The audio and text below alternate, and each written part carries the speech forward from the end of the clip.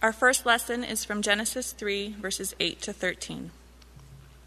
Humanity's story begins with the first man and woman. Though created good, they disobey God, choosing deception in place of truth and shame in place of freedom.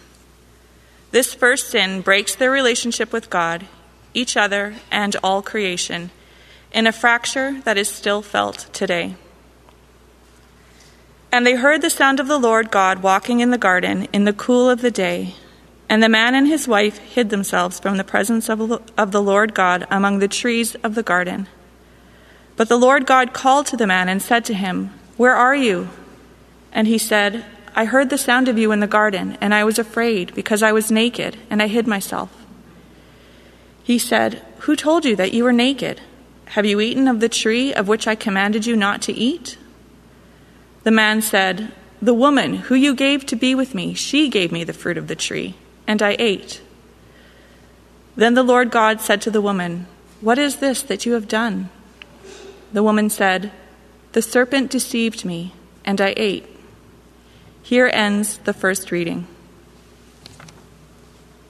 The second lesson comes from Genesis chapter 22, verses 15 to 18.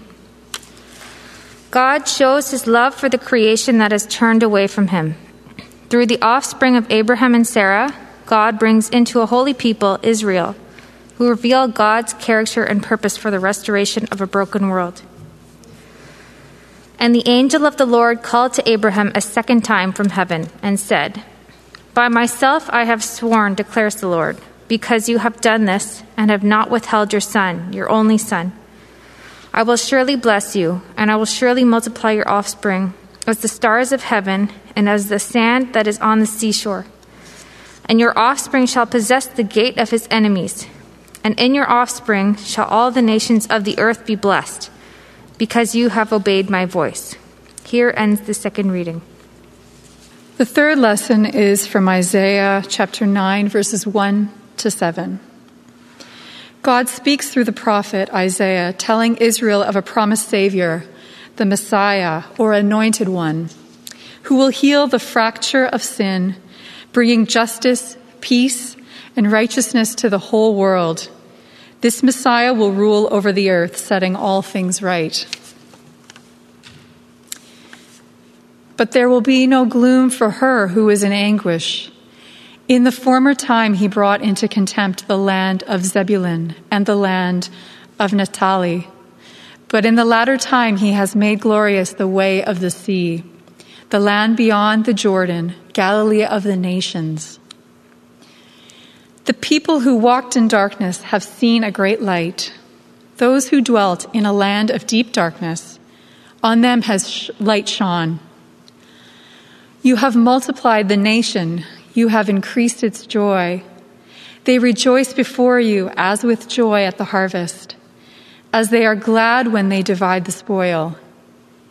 For the yoke of his burden and the staff for his shoulder, the rod of his oppressor, you have broken as on the day of Midian.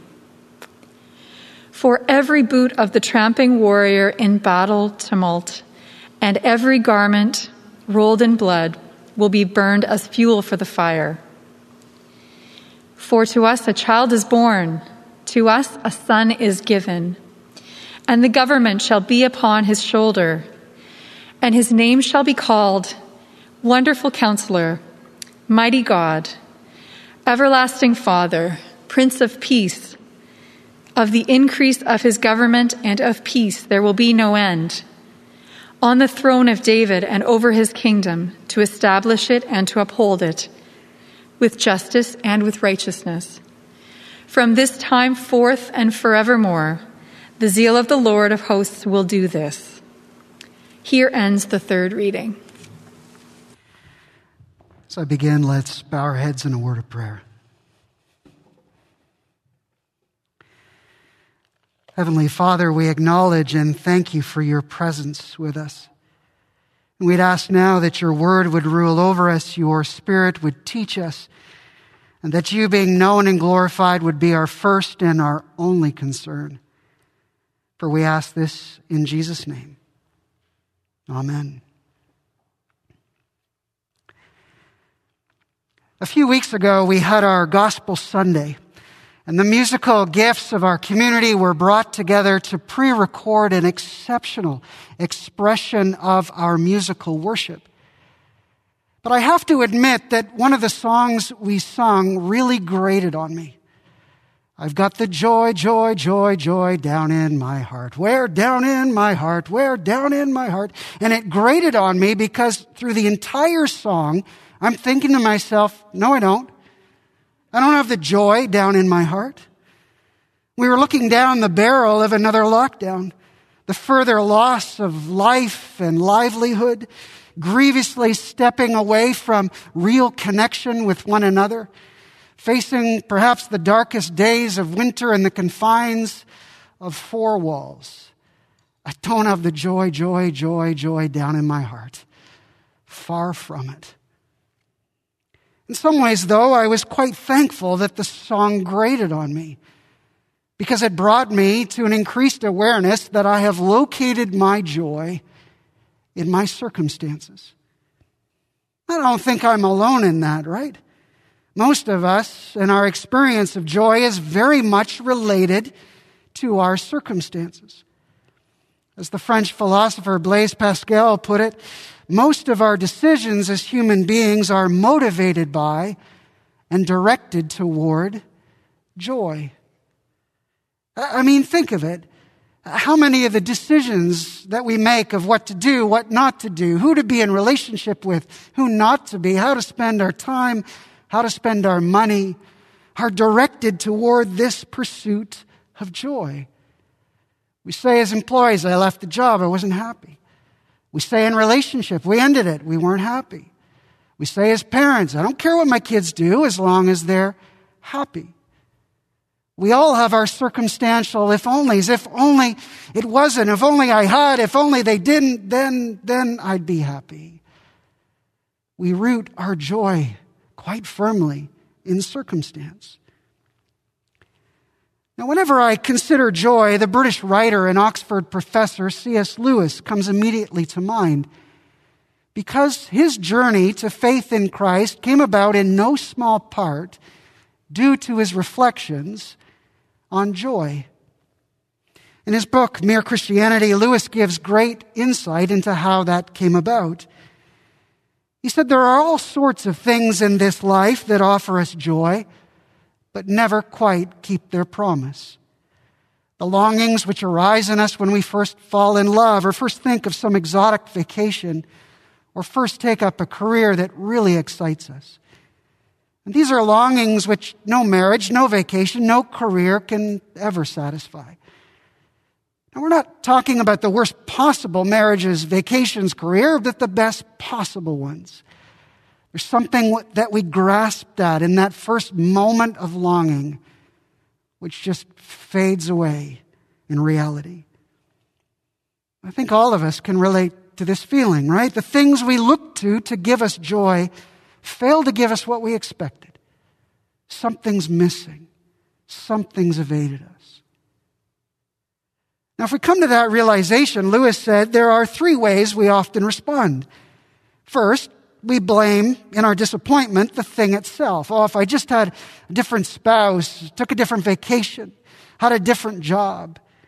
And so we move from relationship to relationship, vacation to vacation, job to job, always thinking that the next one is going to be the real thing. Our second response is often cynicism. This yearning for joy, we say, well, that's for the young and idealistic.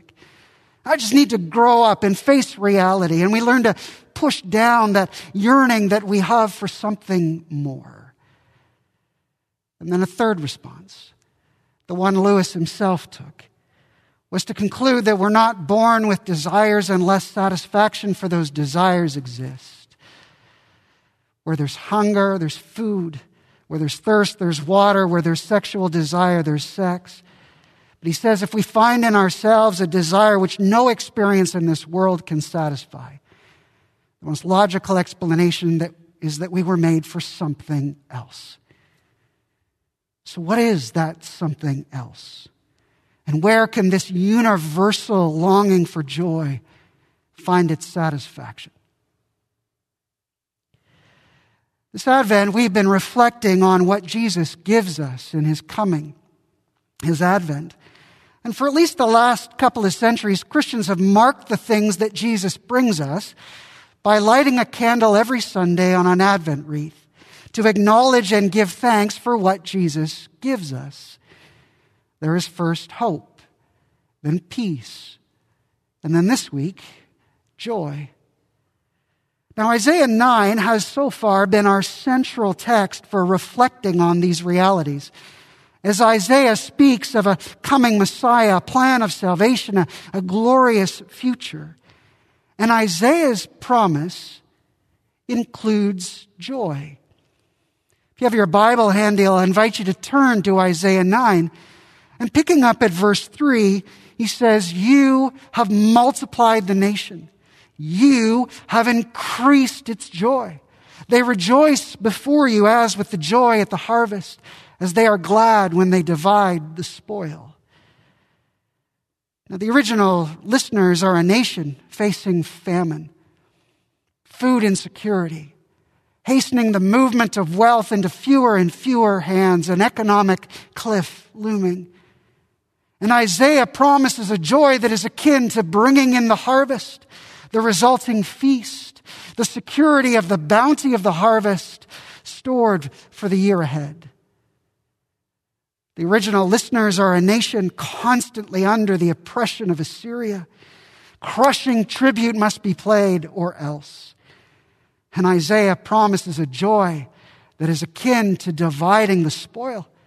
Not just freedom from oppression, but the tables turn. There is victory. And now they divide the spoil. All that is stolen returned and more.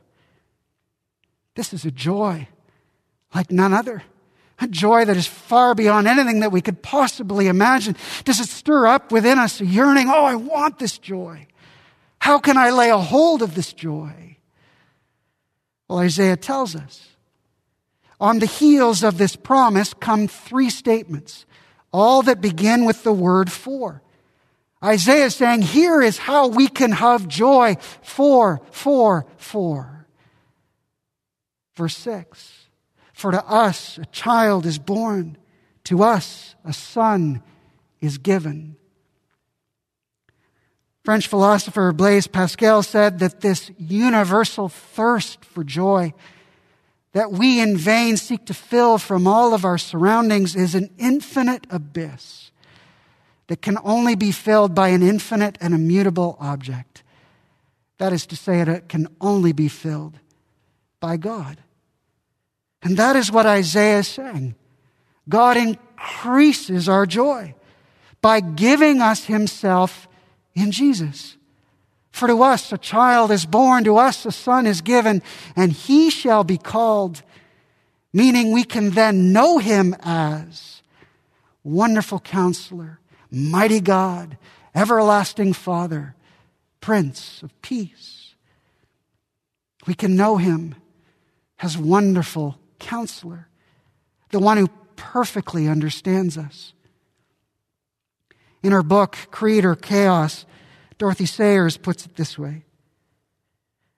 The incarnation means that God himself has gone through the whole of human experience. From the trivial irritations of family life, the cramping restrictions of hard work and lack of money, to the worst horrors of pain, humiliation, despair, defeat, and death. He was born in poverty and suffered infinite pain, all for us, and thought it well worth his while. Because he has gone through every human experience, he is in love able to support, uphold, and walk with us in it. He is Wonderful Counselor. He is Mighty God, a word that meant hero or champion. Jesus fights for us. He takes on overwhelming odds for us. And in his death and resurrection, he destroys the powers of sin and death and vanquishes all that stands against us. He is Wonderful Counselor, Mighty God, Everlasting Father. And Jesus, God, comes to initiate relationship, to draw us into a new family, to adopt us as children so that we might call upon him as Father. He is wonderful Counselor, mighty God, everlasting Father, Prince of Peace. The one who comes brings shalom, absolute wholeness and flourishing, prosperity where there's poverty, health where there's disease, life where there's death, reconciliation where there's discord. And Jesus comes to inaugurate that kingdom and will come again to bring it to its consummation. The infinite abyss of our longing for joy can only be filled by an infinite and immutable object. That is to say, only by God. And God gives himself to us in Jesus, going to infinite lengths to make himself known as wonderful Counselor, mighty God, everlasting Father, Prince of Peace. Now, does that mean that no matter what circumstances we face, we can have joy because we know God? That even the worst of circumstances will be like rainbows, butterflies, and bunny rabbits? No. Because the joy that Isaiah promises is not just found in knowing God, as wonderful as that is. The joy is located in a future hope. You see, the first two statements in verses 4 and 5, the four statements that answer how we can have this joy, reveal a future where every wrong is righted, every evil undone, every pain healed, all things brought into their proper place in a messianic kingdom, a kingdom of beauty, joy, peace, righteousness, and justice. And having our joy located in that future reality, even while possessing the joy of knowing God, will in some ways make our present circumstances more grievous. How? Well, I think of Jesus here. He's at the grave of his friend Lazarus, and he's weeping. And at some level, it's utterly ridiculous that he should be weeping, because he knows that in just a few moments, he will call Lazarus from the grave and restore him to his family. Why does he take the time to weep? Because in some ways, his grief is actually deeper than the other mourners. Sure, they're grieving the loss of a brother, a friend, grieving the loss of his friendship, his presence, grieving the years ahead where they will not have him with them. And Jesus is grieving all of that and the reality that death is a foreign invader. Death, the result of sin that is infecting his good creation. Death, an enemy that nothing less than his atoning death will be necessary to deal with to bring about a new future. You see, when a person who has located their joy in that future hope encounters circumstances that do not bear witness to that reality, there is deep grief. If Jesus is king over all things, if his resurrection is the first fruits of a new creation, then this should not be. It is an affront to that future kingdom. Having our joy located in that future hope means we will grieve our present circumstances in some ways more deeply and differently than others. But having our joy rooted in that future hope will also make our present circumstances endurable, less likely to pull us under. For we grieve with hope, a certain hope that he is returning to make all things new. I think one of the things that allows our current circumstances to erode our joy is that we root our joy in our current circumstances and not in that future hope. A number of years ago, I heard an illustration that put it this way. So imagine a young child, a toddler, who gets a beautiful new toy under the Christmas tree. All Christmas Day, she's playing with it, enjoying it. There's delight. And then all of a sudden, she breaks it. Oh, there's tears, there's agony, there's trauma. And then one of the little girl's parents, trying to console her, said, Don't worry.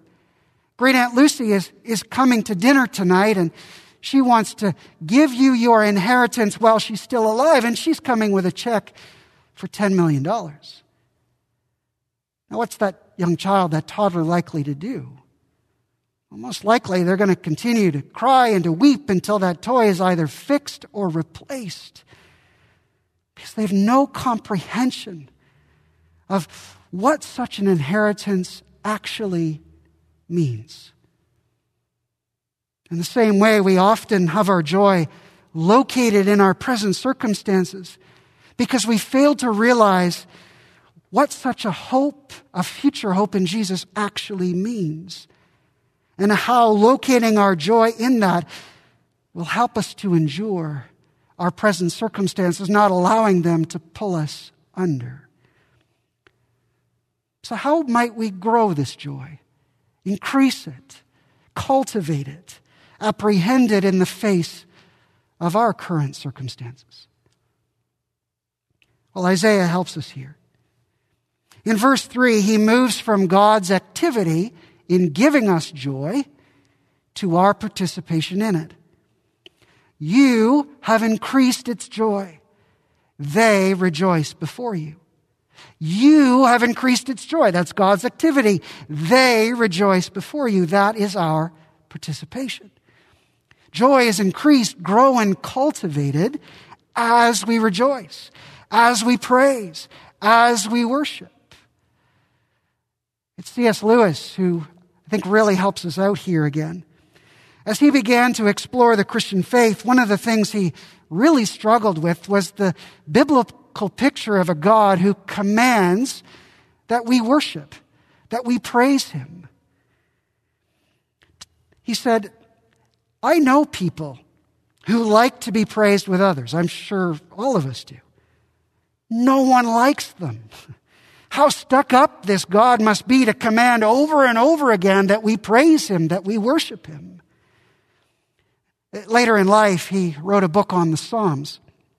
And in it, he said this: when I thought that way about a God who commands worship, I was missing the most obvious fact about praise. I had never noticed that all enjoyment spontaneously overflows into praise, unless shyness or the fear of boring others is deliberately brought in to check it. In other words, whenever you enjoy something, you have to praise it, right? When we enjoy a book, we praise the author. When we enjoy a meal, we praise the restaurant. When we enjoy a film, we praise the actors, the directors. We praise what we enjoy not only to express that joy, but because it increases that joy. Our delight in something is incomplete until that joy is expressed. And our joy becomes diminished when we feel we can't talk about it. So how do you increase, grow, cultivate your joy? Look to him. Look to Jesus. In him you can know God as wonderful counselor, mighty God, everlasting Father, Prince of Peace. Look to him. Look to Jesus. Look to the future hope you have in him, that he is coming again to make everything new. And let your enjoyment of those realities bubble over into praise. Rejoice before him, and this joy will grow. It'll be cultivated deep down within your heart. In the words of the Isaac Watts carol that we will sing in just a moment, joy to the world. The Lord is come. Let us receive our King. Let us reflect on the wonders of his love. Let us receive the flow of blessings, of curse, of death and sin being broken. Let us receive his future reign, for that is joy to the world. Amen.